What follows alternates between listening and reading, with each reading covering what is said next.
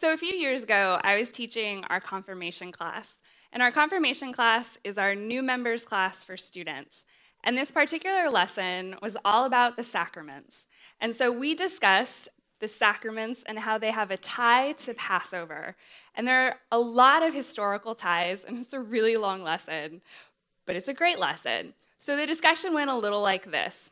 We talked about Passover, we talked about the plagues in Egypt, and how the Israelites were saved through the final plague that required the sacrifice of a perfect male lamb and the blood that was put over their doorway that actually ended up saving them. Then, next, we talked about the celebration of that event, the Passover festival that the Israelites were instructed to celebrate every year so that they would remember that God had saved them and freed them from slavery in Egypt. Then we talked about Jesus' last meal with his disciples and how the very meal that they were celebrating together was a reminder that they had been saved and freed from slavery in Egypt. And each celebration has a very similar element. There's the sacrifice, there's bread, and there's wine. And then in that last meal, Jesus took the bread and the cup and he gave them new meaning. And I made a point of saying, and today, we celebrate that every month as communion. And then I noticed one of the students had a really puzzled look on his face. It was like, I nailed it. Like, did you not understand anything I said? And so he said, well, I mean, communion doesn't sound like a party. So I looked at the screen, and it looked a little something like this. And it was like, I never said communion was a party. Like, well, where did you get the idea that communion was a party? And he said, well, you keep using the word celebrate. Doesn't that mean it's a party? I mean, you got to admit, he had a point. So I was like, okay, good job. So I had this out-of-body experience earlier in this month when we celebrated communion. And as I said it, I said, today we get to celebrate communion. I flashed back to this moment in confirmation class. I was like, what does it mean when we say celebrate? And if communion isn't a party, then what is it? Now, maybe I should have been using exclamation points to illustrate communion because everything is automatically hyped when you use exclamation points, right? And why use one when you can use 7? I mean, come on, that's just logic. So a couple weeks ago, we celebrated mothers, and in a couple more weeks, we're going to celebrate fathers. We actually celebrate a lot. So I want to hear from you. Go ahead and shout out. What are some things that we celebrate? Thanksgiving, great. Birthdays, anniversaries, Christmas, Easter, love it. New life, graduations, yes. Waking up, yes. Have you ever just celebrated because you made it through the week? I do. I don't know, maybe that's just a me thing. I do. If you're on Facebook, they also celebrate friendiversaries. That's a thing. And they produce a whole video for you, and you feel good. And you're like, yes. We celebrate a lot. But some celebrations cause stress. Would you agree? There's food to prepare, gifts to buy, frantic cleaning right before people come over. Is that a thing? Just me? Okay, cool. There's also the guest list to manage. It's a lot. So add to that our busy and overcommitted schedules. Sometimes we don't feel like celebrating. Or sometimes we don't feel like we actually have anything to celebrate. It's easy to get stuck in this whirlwind of anxiety where we feel like we can't celebrate. Maybe we complete one project, or we complete one big event, or one homework assignment, and then we immediately move on to the next thing. And we don't pause and breathe. Anxiety and fear can actually narrow our vision, and then we get stuck. So the question is, how do we get unstuck? Well, celebrate is a curious word in the Bible. In Hebrew, its meaning is tied to keeping watch. So what do we need to watch out for? We need to keep watch so that we don't forget what God has done in our lives. And celebrate occurs most often in the book of Exodus. God actually commands the community to celebrate. God says the whole community of Israel must celebrate this Passover festival. Why? Celebrate this festival of unleavened bread, for it will remind you that I brought your forces out of the land of Egypt on this very day. This festival will be a permanent law for you. Celebrate this day from generation to generation. Celebrating actually helps us remember what God has done in our lives. Celebrating helps us remember. God gave the Israelites a permanent reminder that was built into their worshiping lives so that they wouldn't forget. And God has also given us rhythms in our own lives so that we don't forget what he has done on our behalf. Our lives are marked by patterns and rhythms, and you have a rhythm within your own household, whether you realize it or not. I loved watching the show Tidying Up with Marie Kondo. Did anybody else watch this on Netflix? I ate up that whole season, like 2 days. Not ashamed to say that. I loved it. I got sucked in. Ultimately, it is a show about people who feel stuck, right? They feel stuck with their stuff. What I noticed with each episode is people would point to this huge pile of stuff. Maybe it was in their house, maybe it was in their garage, and then they would sheepishly admit, like, we don't know how it got to be that big. It just happened. And then Marie Kondo would come in and she would say, the pattern and rhythm of your life has created this pile. Rhythms are pretty revealing. Maybe without realizing it, we've created rhythms in our household that communicate what is acceptable and what is not. Or maybe we have a rhythm in our household that communicates what gets talked about and what doesn't get talked about, or what has value and what doesn't have value. So ask yourself this: does your family rhythm include celebrating? Does it include celebrating God? Pastor Neil has changed up our staff meetings. It's really annoying. One new thing we do now is we start with celebrations. What can we celebrate in the last week that God has done? What can we celebrate together? I have to tell you, the first time he asked this question, this panic and anxiety rose up inside of me because I was like, you have to say something, Cynthia. They're going to judge you. Say something. Jesus! I was like, I don't know. I didn't know what to celebrate because I couldn't remember what had happened in the last week. So I flipped through my calendar. What did I even do in this last week? There were meetings, there was lesson prep, youth group, Sunday school, Bible study, growth group, a lot of meetings. I was like, what can I celebrate? I don't even know. Now we're a couple months into this practice, and it's gotten better. Now I automatically know what to celebrate.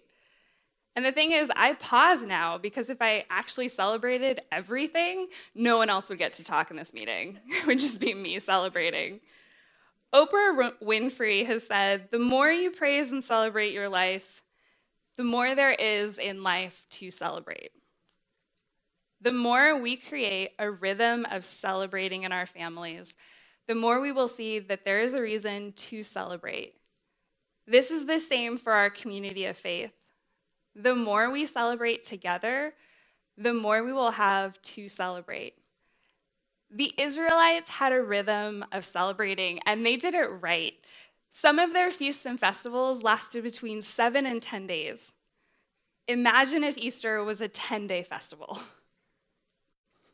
I don't want to. That sounds crazy to me. Everyone in the community was present, old and young alike, and they're all sharing common experiences. They're all rejoicing together because celebrating is a communal event. It's something we do together. And last month, I went to our first What's Next. There was a buzz in the room when people started to think of all of the things that our church has gone through in the last few years. Our history created this energy because people were so excited about the things that our community of faith is doing. The thing is, we had to put them on the board for us to see them. We have done so many things, and we have a reason to celebrate. We just have to see it. For the Israelites, the feasts and festivals didn't replace worship. They were worship. Gathering together to worship is a way to celebrate. I think the confirmation student who questioned communion as a celebration was looking more for the type of celebration that the Israelites had when they got the ark back from the Philistines. So the ark was this symbol of God's presence and glory. And the Israelites actually lost the ark for a number of years. And their community mourned and lamented. It was a huge deal because they were losing their physical reminder that God was with them. It was a huge blow to their community. So you can imagine the party that they had, the celebration that they had when they finally brought the ark back to Jerusalem. So David went and brought the ark of God from the house of Obed-Edom to the city of David with a great celebration. After the men who were carrying the ark of the Lord had gone 6 steps, David sacrificed a bull and a fattened calf. And David danced before the Lord with all his might, wearing a priestly garment. So David and all the people of Israel brought the ark of the Lord with shouts of joy and the blowing of ram's horns. They brought the ark of the Lord and set it in its place inside the special tent David had prepared for it. And David sacrificed burnt offerings and peace offerings to the Lord. And when he had finished his sacrifices, David blessed the people in the name of the Lord of heaven's armies. Then he gave to every Israelite man and woman in the crowd a loaf of bread, a cake of dates, and a cake of raisins. And then all the people returned to their homes. Now this is a party. It includes food, dancing, singing, instruments, music, blessings, and even party favors to take home. So you know it's a party. There's a sense of unashamed extravagance in this celebration. No expense has been spared to bring the ark back to Jerusalem. So I started thinking, what would this no expense spared type of event look like today? I have an idea. So in America, the average wedding costs $33,000. Weddings are huge celebrations. And actually, we have to say, Pastor Neil is not here this weekend because he is celebrating his daughter's wedding. And so we wish them well this weekend. But weddings are huge experiences and expenses. And I get lost in those shows where the bride goes to find her dress. My favorite people are the people who go in and say, I have a really small budget, just $12,000. It's totally fine. I get so excited. I'm like, I am here for this. Yes, let's do it. I really struggled to come up with the male equivalent to this spending. So I will fully admit, I came up with some ideas. What do you think? What's the male equivalent to that extravagant spending? Anybody? Did I get it right? Great, cool. Yeah. Awesome. Just like to know. I just want affirmation that I nailed it. So thank you. The Israelites celebrated without restraint because they were grateful for the presence of God. Because at its core, celebrating is a way to express gratitude. The Israelites could celebrate and dance. They could worship God because the return of the ark meant that their life had started again. God's presence had returned to their community, and God was with them, and they could see it. And the lavish nature of this celebration is similar to the party a father threw when his son returned home.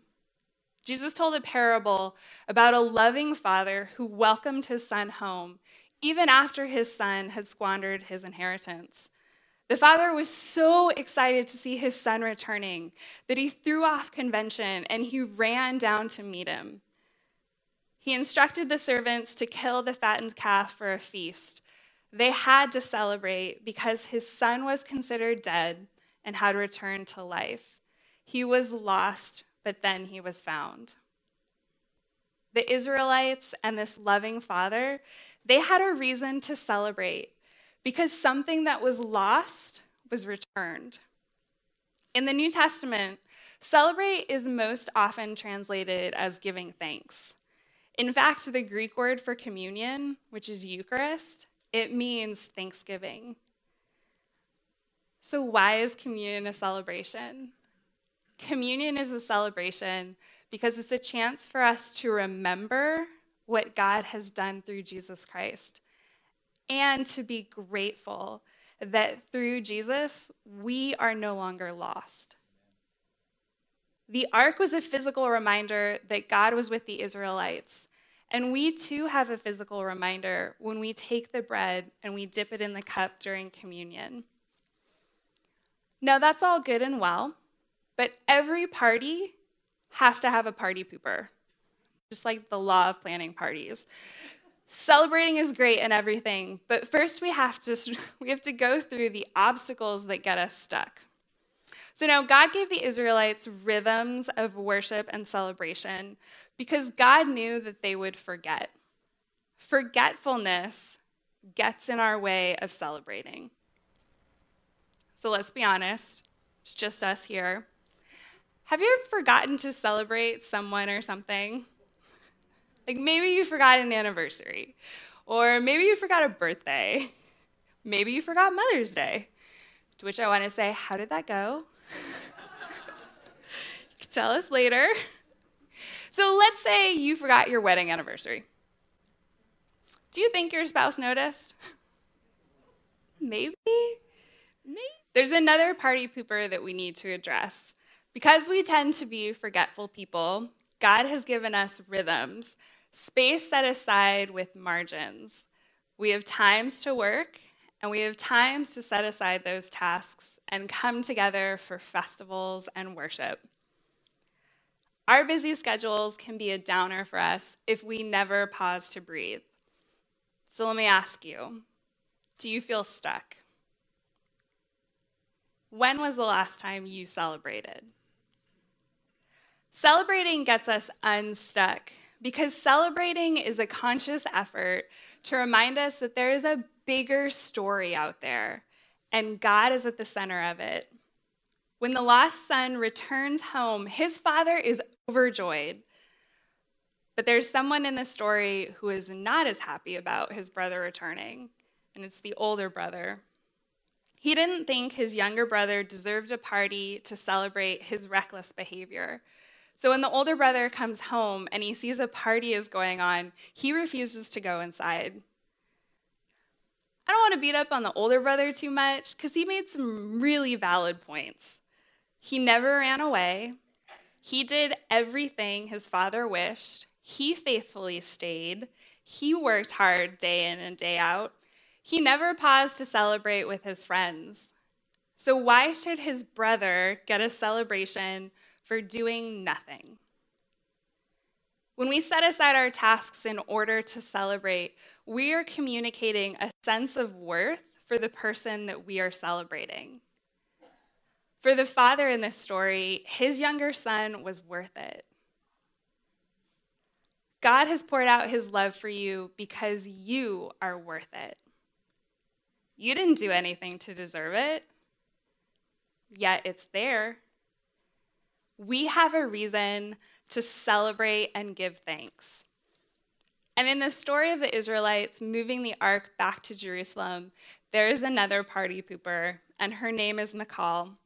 She was the wife of King David, and when she looked out her window and saw David dancing in the streets, she had contempt for him and despised him in her heart.